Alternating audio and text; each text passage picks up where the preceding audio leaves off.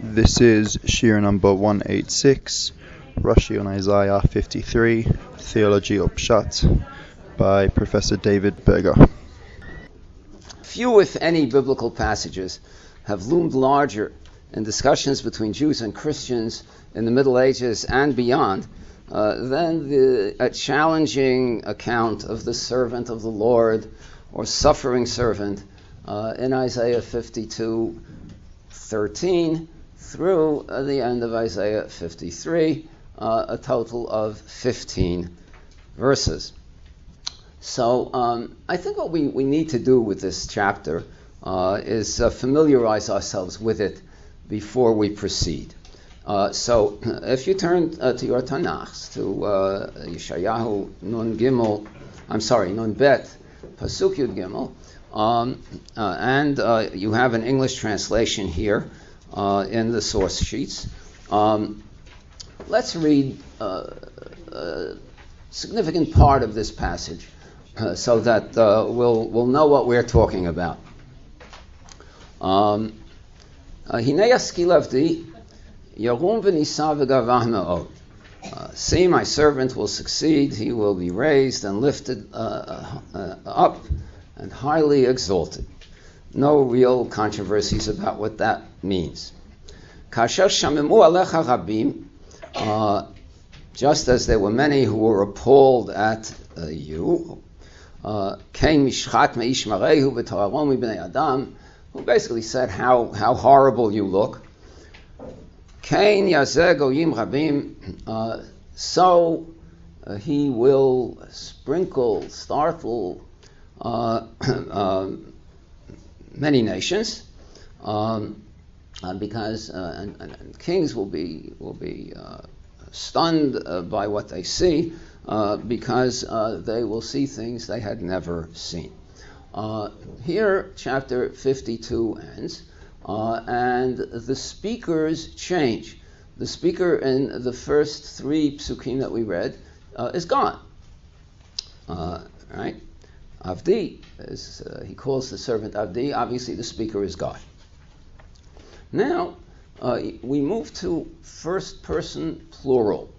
The general in terms of the speakers, the general assumption is that these are the nations of the world speaking at the end of days when they see the success of the servant, whoever he is. So, mi ha'amin lishmo'atenu uzroa Hashem al mi niglata, who has believed what we've heard, and to whom has the arm of the Lord been revealed. Vayal kayonek lefanav v'chashoresh me'eretz tziyah. We don't have to worry about that. Lo toar lo v'lo hadar v'nirehu, or v'nirehu v'lo mareh v'nechmedehu. He looked horrible. Basically a repeat of verse 14 of the previous chapter. And verse 3 continues this description of how miserable he was and appeared. Nivzeh v'chadal ishim, he was despised, shunned by men. Ish mach'ovot v'duach choli, a man of suffering and familiar with disease. Uchemaster panim imenu nivzeh v'lo chashavnuhu. And we didn't even look at him because he was so despised. And now comes the transition to their recognition of what the truth has been all along. And these two verses are the crux of the difficulty of this chapter, which Ibn Ezra introduces by saying, at the beginning of the entire chapter, Zota parasha kasha me'od, and it is used by our adversaries. 4 and 5 are not the only verses that point in the problematic direction that we will deal with, but they are the core of the problem. Achein cholayenu hu nasa, yet it was our sickness that he was bearing. Umachovenu sivalam, and he endured our suffering. V'anachnu chashavnuhu nagua, we accounted him plagued smitten and afflicted by God. Mukei Elokim u'me'uneh. When in fact, and the beginning of verse 4 also said, basically, when in fact he was bearing our illness.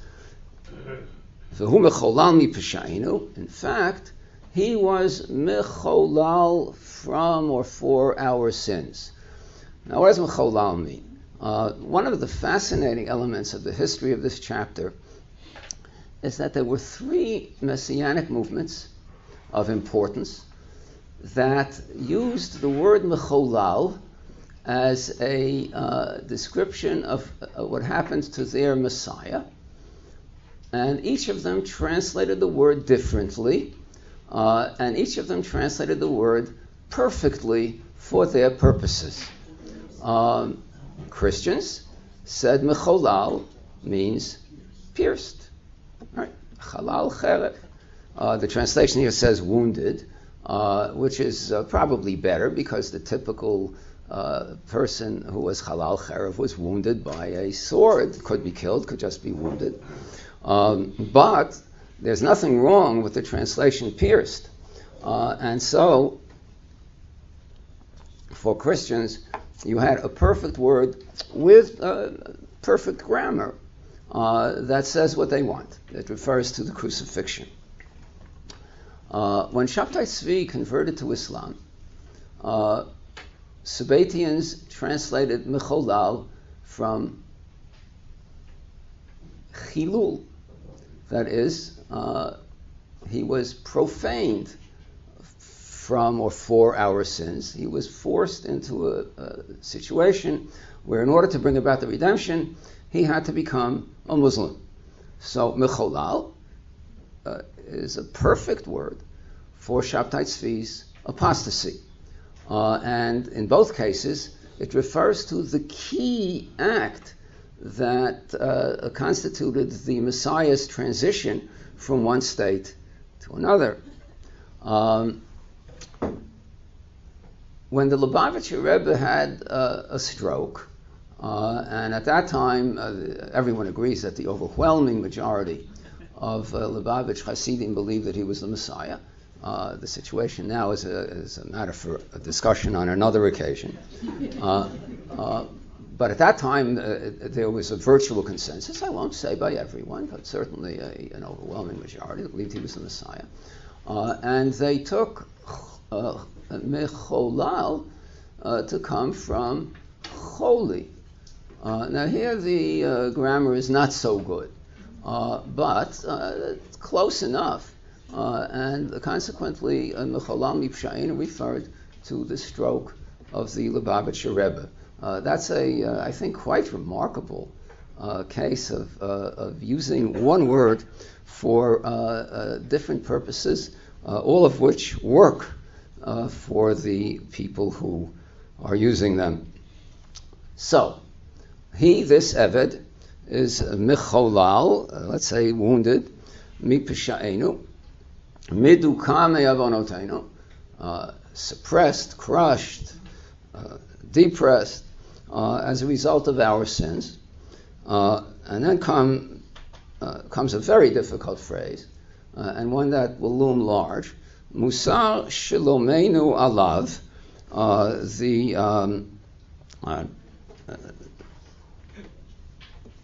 standard, as it were, English translations anyway, the chastisement either of our peace, or in your translation, the chastisement that made us whole, from shalem rather than from shalom, was upon him. Musar, chastisement, is some sort of suffering also, connected with Yisurim. Uvachavuraton ilpalanu. In context, even though the nikud is actually not what we would expect, chavurato has to mean something like chaburato, with a dagesh in the bet, meaning through his bruise or something like that, we were cured.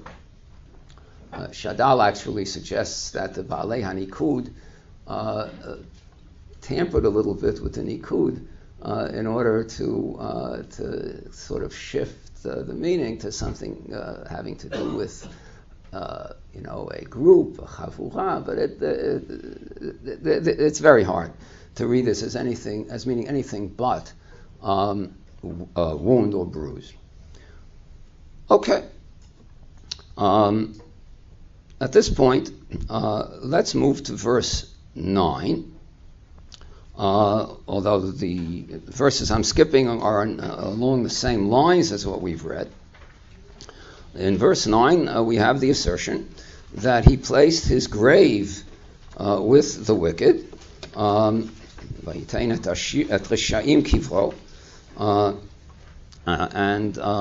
with the rich with his in his death, presumably, although all of these words are subject to different views or understandings. B'motav can mean some sort of a structure. And this all happened because without his being guilty of anything. In verse 10, we have the assertion that Yireh Zerah Ya'arich Yamim. He will see his seed and will live a long life, even though we have presumably been told that he's been buried. And then, in the final two verses, the speaker changes again, and it reverts to the same speaker as the last three verses of chapter 52, namely God. Now God is speaking again. He refers to Avdi, so the speaker is God. And it says at the end of this verse, Va'avonotam hu yispo, the same sort of thing that it said earlier. Umachovenu sivalam in verse 4, and that repetition is going to be relevant to our discussion. And finally, it says in verse 12 that the servant will be rewarded because he was willing to risk his life. And it ends, V'hu chet chabim nasa, he bore the sins of the many, which again recalls a phrase earlier in verse 4, Achen cholayenu hu nasa, v'la posheim yafkia, and he will pray for, or he did pray for the sinners. That is chapter 53 of Isaiah. Now, this was probably the most important passage found by early Christians struggling with the paradox of the crucifixion. And the idea that Jesus died for the sins of others probably originates from this chapter. In other words, it is not that Jesus' death for the sins of others is a remarkable fulfillment of Isaiah 53. It is because of Isaiah 53 that people attributed this purpose to Jesus' death. No one saw Jesus die for the sins of others. They only saw him die. The interpretation of his death is a result, not a striking fulfillment of Isaiah 53. And this issue of circular argumentation is relevant in some other Christological verses, purportedly Christological verses. Jesus' birth in Bethlehem, for example, is very problematic. Historically, the census that supposedly brought the family from Nazareth to Bethlehem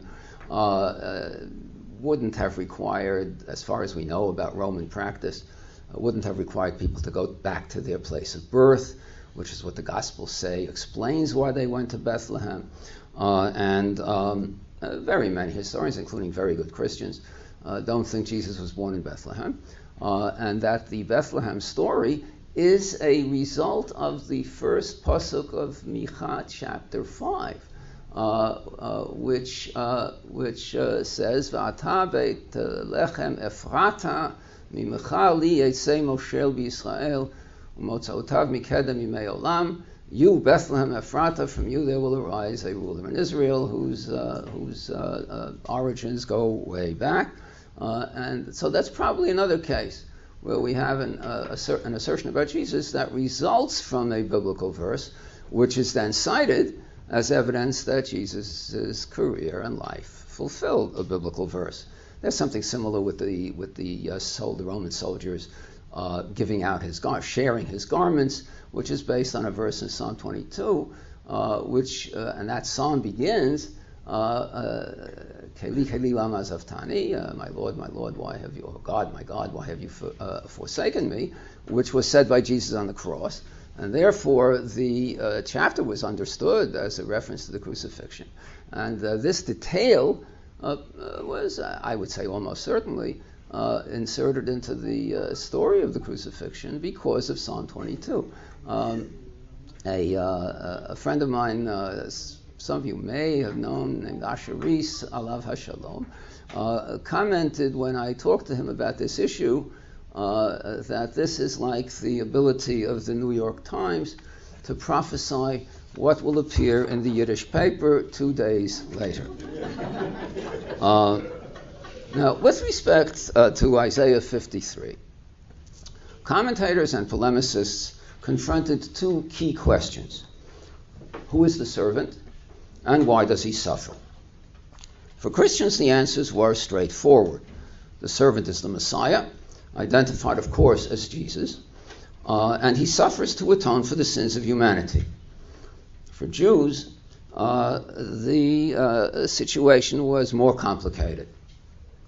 The primary responses to the first question, who is the servant, by Jews, were the Messiah, the Jewish people, the righteous sector of the Jewish people, the individual righteous Jew, which is pretty much the same as the righteous sector of the Jewish people, the prophet/author, and a different prophet. As far as the causes, or the cause of the suffering or its purposes, the second question, some Jews understood the text to affirm simply that the servant suffered as a result of the sinful actions of the perpetrators. If we go back to the key phrases that we've already read, Cholayenu hu nasa, in verse 4, he bore our illness, means that he bore the illness that we inflicted on him, not that he suffered to atone for us somehow as a result of our illness in a metaphysical sense. He suffered, he bore our illness in this case meaning the illness that we inflicted on him. V'hu chet rabim nasa, where we have the same verb in verse 12, can also be taken that way. He bore our sin. What was our sin? That we inflicted suffering on him. Machovenu sivalan, he suffered our illness, or our pain, means he suffered the pain that we inflicted on him. Mecholam li pesha'enu is the same. He was, whatever mecholam means, he was wounded because of our sins, means that he was wounded because of our persecution of him, which is a sin. Medukame avonotenu is again the same thing. And so too, va'avonotam hu yisbol in verse 11. So this is a way of avoiding any notion that the suffering of the servant is somehow to atone for the sins of others, suffering the sins of others in a theological sense. What made this approach difficult, or more difficult, or especially difficult, were the two key phrases at the end of verse 5. Musar shlomenu alav is challenging, if this is the way you want to read the phrase. The chastisement of our peace, or of our, or that causes our wholeness, is upon him. Is hard to explain that way. Maybe it's not impossible, but it's hard. And b'chavuraton irpalan is also difficult to explain that way. Through his wound, we were cured is resistance to that interpretation. Other Jews understood the passage as a whole to indeed assert that the servant suffered to atone for the sins of another party. Now, Rashi's understanding of this passage has attracted particular attention. The speakers in Isaiah 53, as we know, are the nations of the world, and Rashi has them say something interesting. So let's look on the handout at what Rashi says about the key verses here. I won't read the entire handout, but I will read a few lines. Again, page 2 of the handout. This is source number 2. Achen cholayenu hu nasa. He bore our illness. Skipping the first few words, in the middle of the line. Avalata, now, anu ro'im, we see, shalom achamat shifluto balo. This suffering did not come upon him because of his intrinsic lowliness. Ela miyusar haya b'yisurin. He suffered pains. Liyot kol ha'umot mitkapchot b'yisurehen shel Yisrael. So that all the nations should be atoned for through the sufferings of Israel. Choli shehaya ra'ui lavo aleinu hu nesa'o. The illness that we should have suffered came upon him instead. Now, I should tell you right away that the line I just read, which is, of course, the line that really jumps out at you, is not in every printed edition. But it is authentic Rashi. We go to verse 5 now. Musar Shlomeinu alav, ba'u alav yisurei hashalom shehaya lanu. The sufferings for the peace, presumably, that we had, that we experienced, came upon him. Shehu hayam yusar. He underwent suffering. Liyot shalom l'chol ha'olam, so that there should be peace to the entire world. Now, Rashi doesn't address the obvious question that in Jewish tradition there is no such thing that one is suffering for the other. Okay, talk about that. It's not so clear that there's not such a thing in Judaism, but we'll see. The Radak agreed with you for sure. Yeah. Was Rashi fully aware of the Christian interpretation at that time? Yes, he was. Okay. So maybe we should hold. We'll see at the end if there's time for questions. But Rashi was aware of this Christian understanding that was too well known to Jews in Christian Europe. So, generally speaking, scholars have believed that the prevailing position among Jews before Rashi had been that the servant was the Messiah, because that is what the Talmudic and Midrashic sources say, and that it was Rashi who transformed the hitherto marginal identification with the Jewish people into the one that came to dominate subsequent Jewish exegesis and polemic. They were also struck by what appeared to be his innovative and theologically problematic position that the Jewish people atones vicariously for the sins of the nations of the world. So, Rashi's stance appeared to cry out for explanation. The most systematic effort to account for this interpretation remains a 1982 article by Joel Rembaum in the Harvard Theological Review, who again, expected that Rashi should have said that this is the Messiah. And he argues that Rashi's collective interpretation was born out of three primary needs. One, to deal with the problem of exile by, quote, affirming the Jews' covenantal relationship with God. Two, to counter the Christian interpretation by avoiding the messianic understanding entirely. Okay. Although you might, as some of the questions indicated, consider what Rashi says here not the very best way to counter Christian theology. And number three, to provide an explanation for the horrific experiences that Jews had during the First Crusade. Much of Rambam's subsequent analysis and mine focuses on this last objective, but I'm interested in more than that. And that objective is achieved, that is, explaining the suffering of the Jews during the First Crusade, by combining the collective interpretation, that is, that the servant is Israel, with the understanding that the text affirms vicarious atonement, so we can understand why the righteous communities of the Rhineland suffered the way they did, even though they didn't deserve it. And Rambam also points to the fact that Yitzchak Be'er and Chaim Hillel ben Sasson said at least similar things. Now, beyond the purported innovativeness of Rashi's interpretation and its presumed usefulness in explaining the tragedy of the Crusade, Rambam points to the identification of the servant as the Messiah in Rashi's commentary on the Talmud. So this suggests, presumably, that Rashi changed his mind when he wrote his Perush on Isaiah. He originally identified the servant with the Messiah, and we have to explain why he changed his mind. Now, and this is not an argument, because the Talmud understands the servant as the Messiah. Rashi is writing a commentary on the Talmud. At that point, he's not writing a commentary on Isaiah. So, of course, he explains that the servant is the Messiah.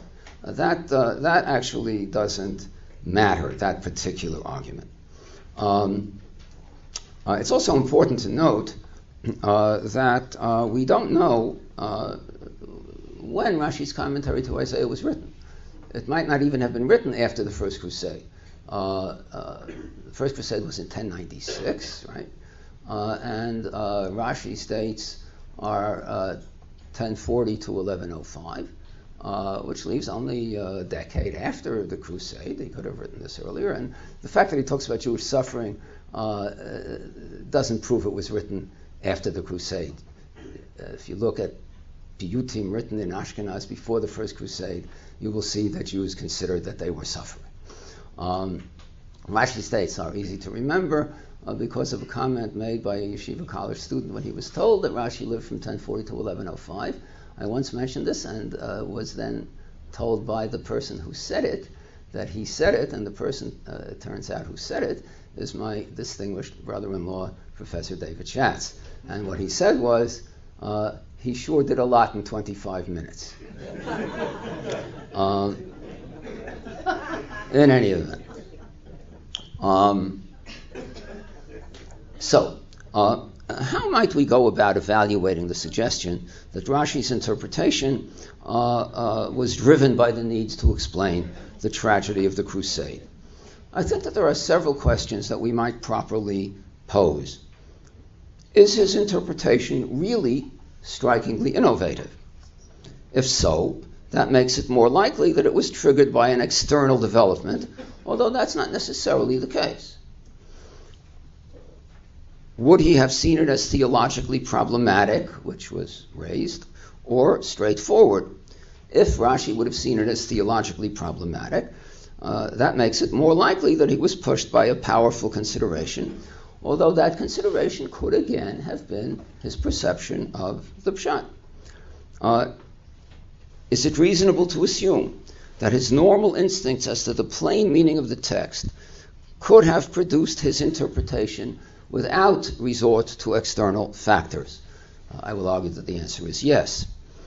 Are there alternate interpretations that he could have set forth that are manifestly, or even not so manifestly, superior to his from the perspective of a medieval or even modern seeker of straightforward meaning? If so, he probably chose this one out of a consideration other than Pshat, although we must always remind ourselves that our instincts and his could very well diverge.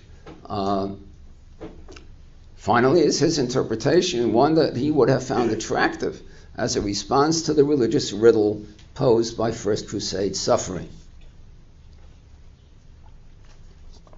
So, let's look at the first questions. Is Rashi's explanation strikingly innovative? The answer is, it's kind of innovative. the interpretation of the servant as Israel was considerably less common before Rashi among Jews than the Messianic interpretation, which is the one you find in Chazal. But you do find it. Rashi is not the first person among Jews to suggest that the servant is Israel.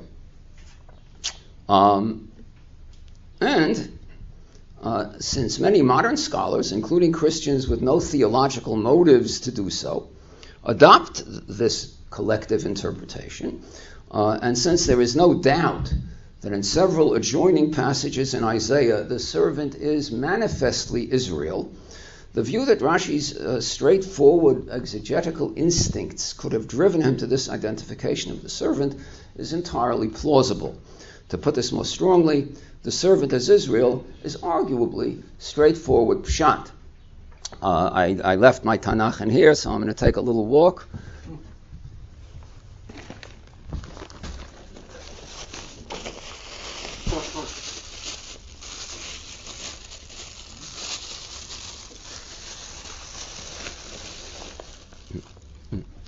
I still use this Tanakh because of a story which I mentioned in my hesped for Rav Lichtenstein. Many years ago, when I first started to teach in Yeshiva College, Rav Lichtenstein was still teaching there as well, and there was a Rosh Kollel, and I had to read a verse from the New Testament. And the only New Testament I had at that point was an old King James Bible that my father had lent to me, which was in very bad shape. So I took it out to read this New Testament verse, and I hear a student say, his New Testament looks like Rav Lichtenstein's Rambam. I told this to Rav Lichtenstein about 25 years later at a Gush dinner, and he enjoyed it.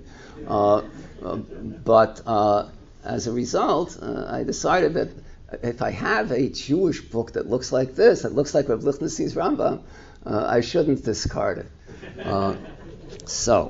By the way, it turns out, I found this out because of that hesped. A person who read that hesped informed me that he was the student who said this. I didn't see who said it, I just heard it. And it turned out that the student who said this was Shalom Karmi, whom some of you know. Wow. Anyway, let's look at a few verses in this section of Isaiah, that is, in the 40s, that precede 52-53, where the word Eved appears. I'm not going to read them all or anywhere near all. There are about a dozen verses that refer to the servant of God. 7 of those dozen refer unequivocally to Israel. You can look if you want. 41 verses 8 and 9. Ve'ata Yisrael avdi Yaakov asher b'charticha zera Avraham ohavi asher hechezakticha miktzot haaretz u'meyatzilei akraticha va'omar lecha avdi ata b'charticha v'lo me'asticha. Without translating, this is an absolutely unequivocal assertion or passage about an Eved who is Israel. Look at 44 verse 1. V'ata shma Yaakov avdi v'Yisrael b'charti bo. Listen, Jacob, my servant, and Israel, whom I have chosen. Again, unequivocal. Verse 2 of that same chapter. Ko amar Hashem osecha v'yotzecha mi beten yazreka al tira avdi Yaakov v'shuhun b'charti bo. The phrase al tira avdi Yaakov is not unfamiliar to us. Verse 21 of chapter 44. Zechor ele Yaakov v'Yisrael ki avdi ata. Yitzarticha eved li ata, Yisrael lo tinasheni. All right, Israel is the Eved. 49:3.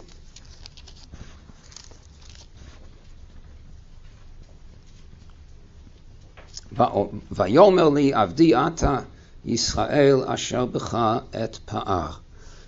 You are my servant, Israel, in whom I take pride.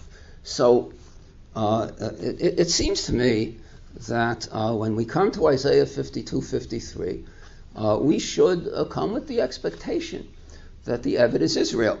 Now, there is one passage in chapter 50, which probably refers to the prophet as an Eved, and the remaining half dozen are not unequivocal, but they all can, in my opinion, refer to Israel. So a Pshat commentator looking at the word Eved in Isaiah in this section ought to expect it to mean Israel, I think. Now, what may give us pause is that the important Christian writer Raymond Martini, who collected rabbinic materials that would presumably prove Christianity, provides, that's a late 13th century work called The Dagger of Faith, a famous work in certain circles.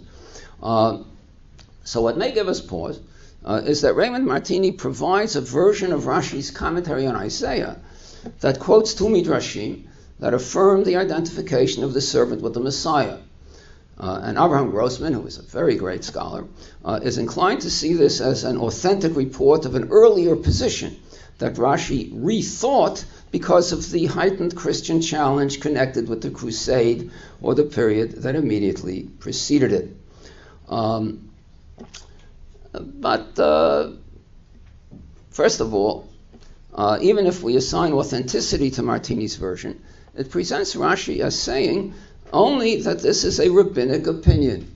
Our rabbis apply this to the Messiah, and there is a Midrash Haggadah. He doesn't say he thinks that.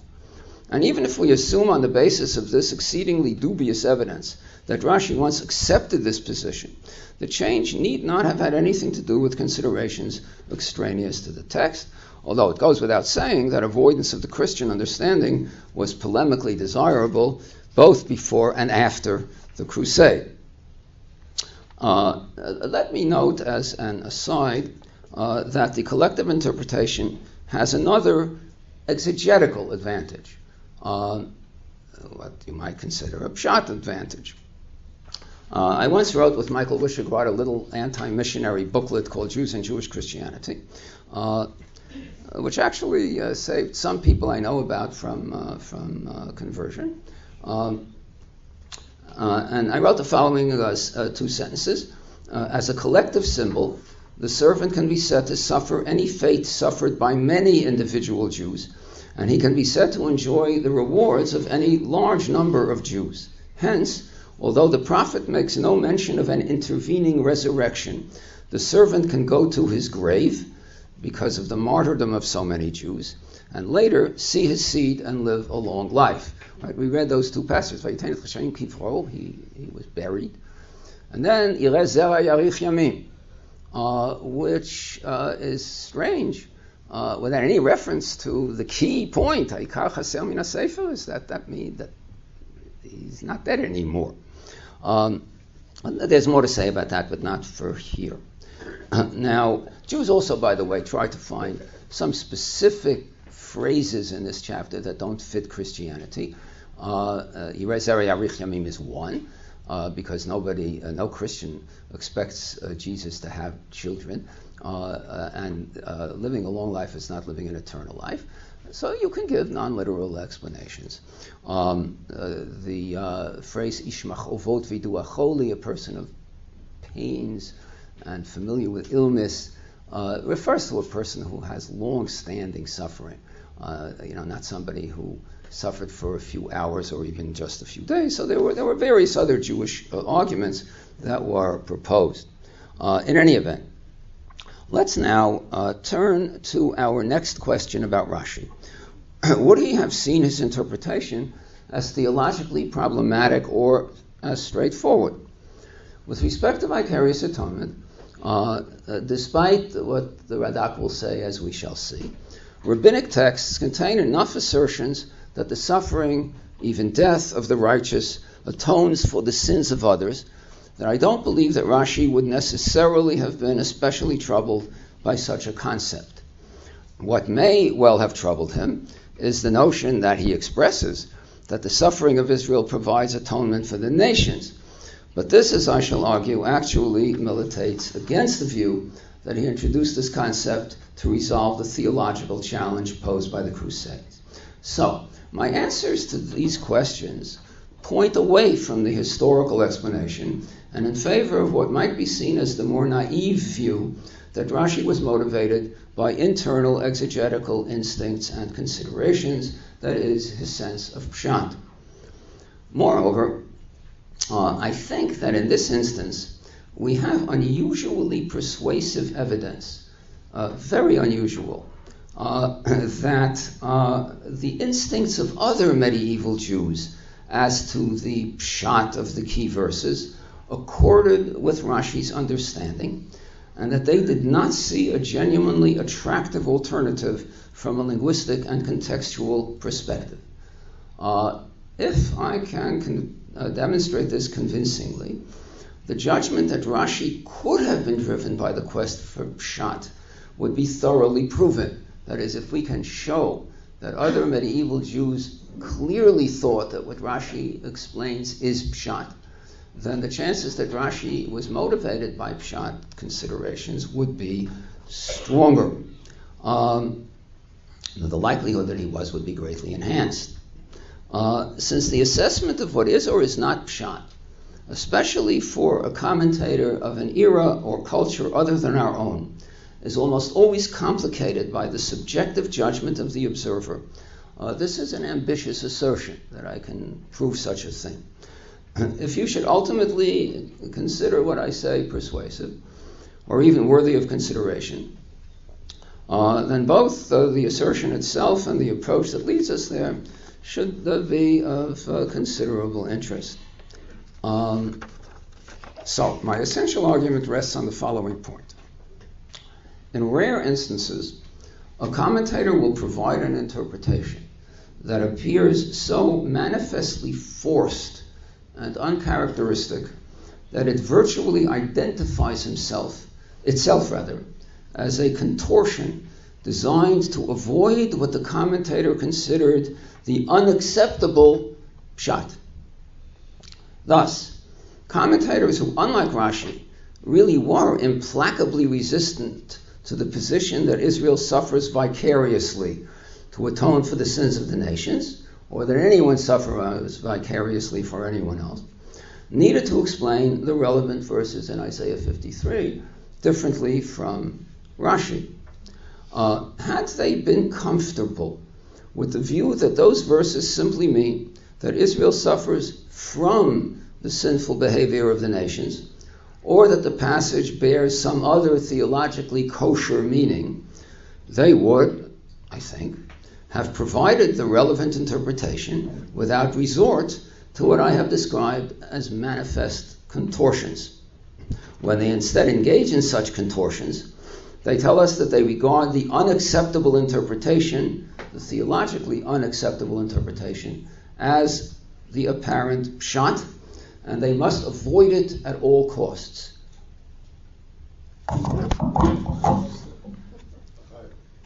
Thank you.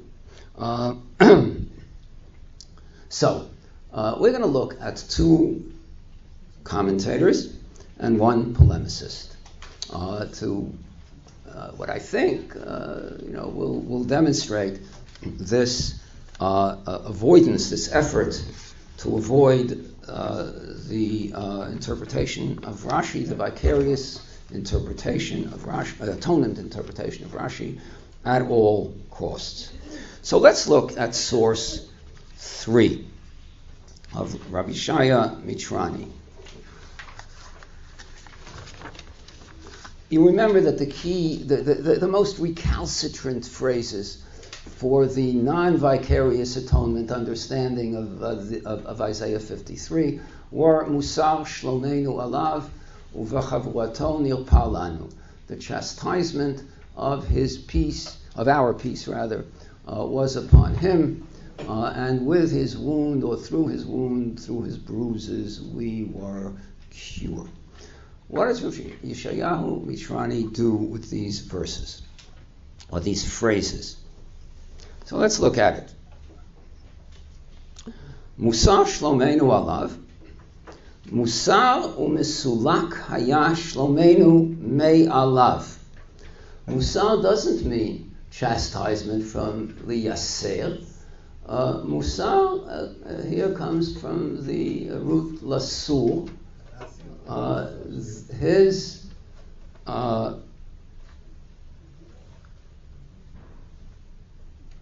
peace, the peace of the servant. What is the peace of the servant? Our saying shalom to him, our wishing him peace, is musar, is removed from him. It doesn't say may alav in the verse, it says alav. Says Rabbi Yeshayahu Mitrani, musar shlomeinu alav means our greetings of peace were removed from him. Sha'af shalom lo hayu notnim lo. That these people who are the speakers did not even wish him shalom. Uvachavurato nirpal lanu. What does that mean? Kishahayinu osim lo chabala v'chabura. When we beat him up, az hayanir elanu keilu nitrapenu. We felt cured. Why? Because kachayinu smechim b'ra'ato. We were so happy at his suffering that we felt cured. Now, I doubt, although I don't know, these are subjective matters, but I doubt that anyone here thinks that this is the first interpretation that ran through Rabbi Isaiah's mind. What we are witnessing is the exercise of Herculean efforts to avoid what he would normally what he would have normally seen as the straightforward meaning. And what this means is that Isaiah of Trani's fundamental instinct was to understand this verse as a reference to Israel's vicarious atonement for the speakers who are the nations of the world. But this instinct just had to be wrong, and desperate measures were called for. And now let us turn to Radak. Here the approach to the text is very different, in a way even antithetical. But if we apply the same approach that we did to Rabbi Isaiah of Trani, Radak's contrasting exegetical strategy leads, perhaps ironically, to the same conclusion about the author's instinct regarding the straightforward meaning of the key verses. So now let's look at source number 4. Achen cholayenu hu nasa, he bore our illness. Hinei katav Yechezkel hanavi, and we heard this before. Bein lo yisab avon ha'av, a son will not bear the sin of the father. V'av lo yisab avon habein, and the father will not bear the sin of the son. Kol shekein ish echad v'ish acher, certainly not one person for another person who is a stranger to him. V'chol shekein umah b'umah acheret, and certainly not one nation for another nation. Im kein, mahu cholayenu hu nasa, mecholal mipsha'enu uvachavurato nirpalanu. How do we explain these phrases? I'm going to skip the remainder of the paragraph. We just says that other apparent parallels in the Bible are not really parallels. So we go to the next passage, which is his answer to the question, what does this mean? V'zeh sheyomru ha'umot, the assertion made by the nations in this chapter, Achein cholayenu hu nasa, he bore our illness, v'hadomim lazeh, and similar phrases, hu divrei atzmam, these are their own words, that is, it's their own view. It's not the truth. It's what they think. Lo she'Yisrael savlu avon ha'umot. It's not that Israel actually suffered for the sin of the nations. Elahem yachshavu zeh b'da'atam. That's what they will think. Kasher yir'u be'et ha'yeshua when they will see at the time of the redemption, that the religion held by the Jews all along was the truth. And their own religion was false. They'll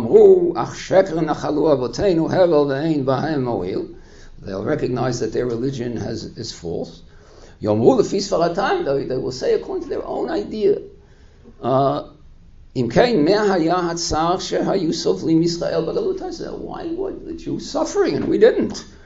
It wasn't because of their sin. They had the true faith. Who were living in peace. We held a false belief. It must be that the suffering that should have come upon us came upon them instead. They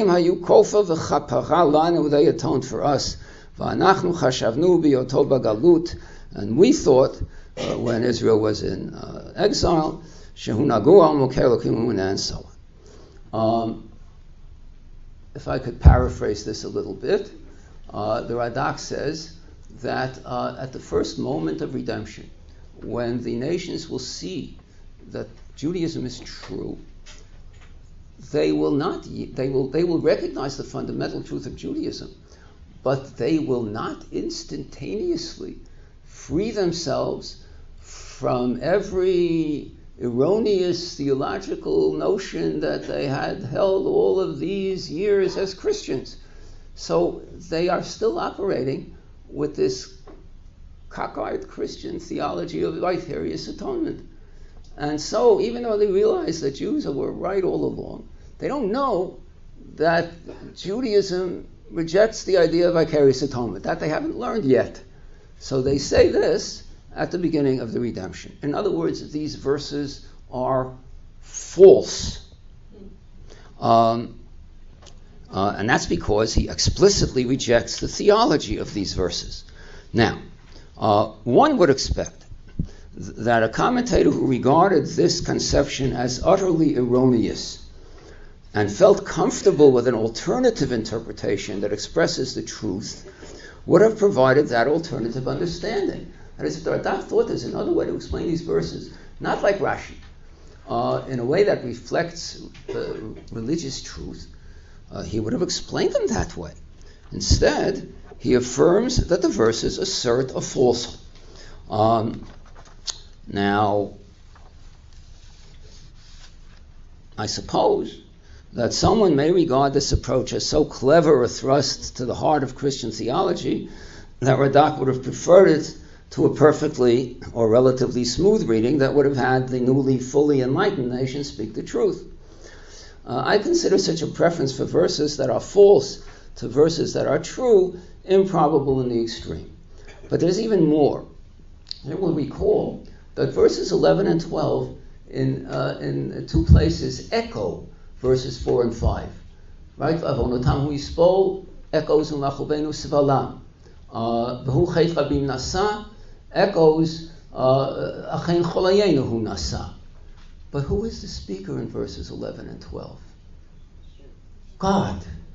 God doesn't make theological mistakes.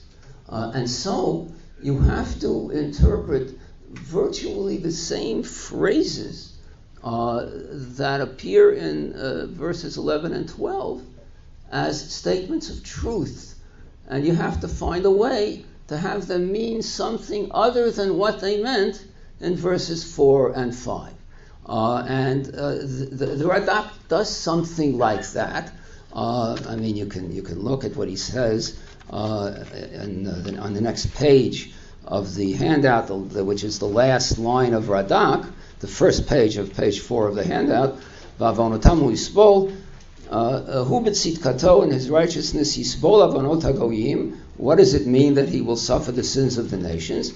Ki b'tzidkato yesh shalom v'tov ba'olam afilu lagoyim. Because through him the world will have peace, and that will help them too. That's not vicarious atonement anymore. But back in the earlier verses, when the nations were speaking, it was. So that I think that the dochak here, the difficulty here, is a very powerful indication that the Radak clearly thought that the pshat of these verses is what Rashi says. And he's got to somehow deflect the theology by saying that the nations are saying this mistakenly. And now let's go to the polemic. Yeah? Is it possible that in both cases they also were avoiding the pshat that it's Mashiach? I mean, both of these Mefarshim could have thought that the real underlying pshat is that's Mashiach, but they were avoiding it because they were also avoiding that. Okay, so to reject Rashi. All right. So with respect to that, that was the reason why I read you 5 or 6 verses in the earlier chapters of Yeshayahu to indicate that there is certainly no significant impediment, to put it mildly, to saying that the servant is Israel. So now let's go to the polemicist. Moses HaKohen of Tordesillas wrote a polemical work called Ezer HaEmunah in 14th century Spain. So needless to say, he addresses our passage. Any polemicist worth anything has to address this passage. So let's look at in the 11 minutes that we have left at this passage. Hinei aski lavdi, my servant will prosper. Ze ne'emar al kol echad mehatzadikim shebi Yisrael. The servant is each righteous person in Israel. Because of considerations of time, let's look just at a few of these lines. Kasher shamemu, line 3. רצונו לומר שכל הגויים בכל העמים היו משתוממים על שפלות ישראל. They used to be appalled by the lowliness of Israel. When they wanted to say a nasty thing about someone, they would call him a Jew. Just as they Ken Yazeh Goyim Rabim, רצונו לומר כמו ששממו על שפלותו ודלותו, it should be, I think. Just as they were astonished at his lowliness and poverty, כן ימשול בגויים רבים. He is going to end up ruling many nations. עליו יקפצו מלאכים פיהם. Let's skip to the end of the next line. V'lo sham'u me'olam ma'ala gedola kazot l'shumuma. They will not have ever seen such a great value, such a great standing for any nation. Now, do you see anything here that points to tzadikim mi-Yisrael? Is there anything here that should make this anything other than Israel as a whole? The notion that this is, limited to tzadikim is almost bizarre. But we'll see why. What's even more bizarre at first glance is what comes at the end of this first long paragraph and the beginning of the second. He has taken us through verse 3 of chapter 53, and we're up to Achein cholayenu hu nasa. We now realize that he was bearing our illness. And he says that the nations of the world who are the speakers in the first 3 verses of chapter 53 stop speaking right before Achein cholayenu hu nasa. And from now on, the masses of Jews who are not the tzaddikim are starting to speak. What is the evidence for this in the text? The answer is as absolute a zero as you will ever find. There is absolutely nothing to justify the notion that the speakers change here. And no one else that I know of ever said that, nor should they have said it. Okay, so what does Hamon Yisrael say? Birotam ma'alot ma'alat hatzadikim. All the things that we've just talked about. They suffered for our sins. They didn't deserve it. We deserved it, and now we see that they were suffering from our sins or for our sins. Now, what's going on here, I think, as clearly as clear can be, is that Moses HaKohen of Todasias is perfectly comfortable with the notion of vicarious atonement, but he is not comfortable with the notion that the Jewish people suffer vicariously to atone for the sins of their oppressors. That is not acceptable. And so, in order to avoid that consequence, he makes this move, which is entirely unacceptable, I think, from any Pshat perspective. There's just no basis for it, but that's why he does it. So what does this tell us?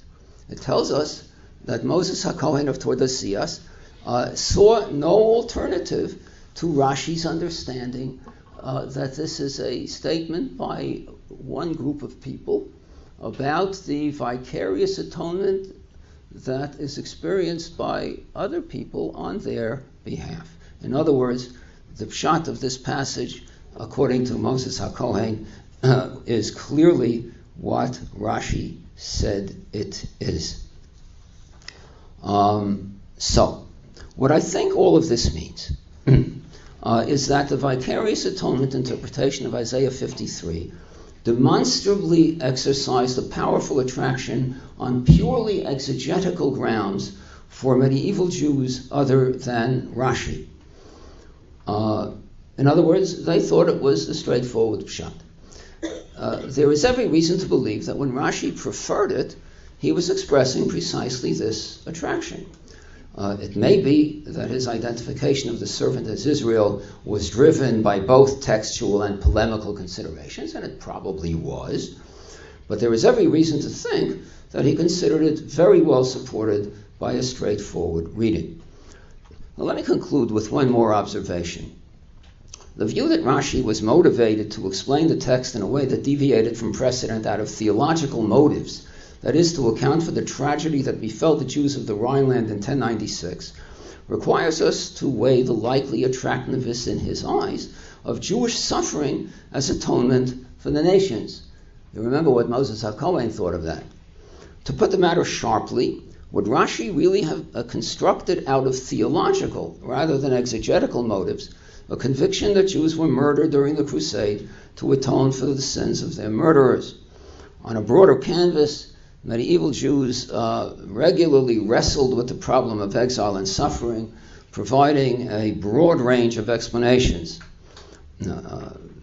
Whole list: sin, sins of the fathers, filling the measure of their enemies who would then be completely destroyed. God is medaktek with tzaddikim kechut hasara, and on and on. But outside of commentaries on Isaiah 53, I have not found a single instance, neither in Rashi nor elsewhere, where the proposed explanation was that the Jewish people suffers to atone for its oppressors. In formulating his interpretation of Isaiah 53, I do not believe that Rashi was driven by a theological imperative. His understanding of a difficult passage drove him to set aside a theological obstacle and propose an interpretation that may have made him at least somewhat uneasy. If you want to take a look, not now, at Rashi's commentary on the verse Vashem Chafetz Taka'o Hecheli, which I did reproduce here, you will see that he gives an explanation that's a little bit different from what he's been saying, what he said in verses 4 and 5, which may indicate, some degree of discomfort with what he said. But he said what he said because that's what he thought the verses mean, I think. My hope is that this presentation has implications that go beyond Isaiah 53 by suggesting a means of assessing what commentators considered the pshat of a passage by approaching the matter through the back door, not by meeting the notoriously difficult challenge of defining and applying their definition of pshat directly, but by looking at manifestly anomalous interpretation that points to the interpretations that they were desperately trying to avoid.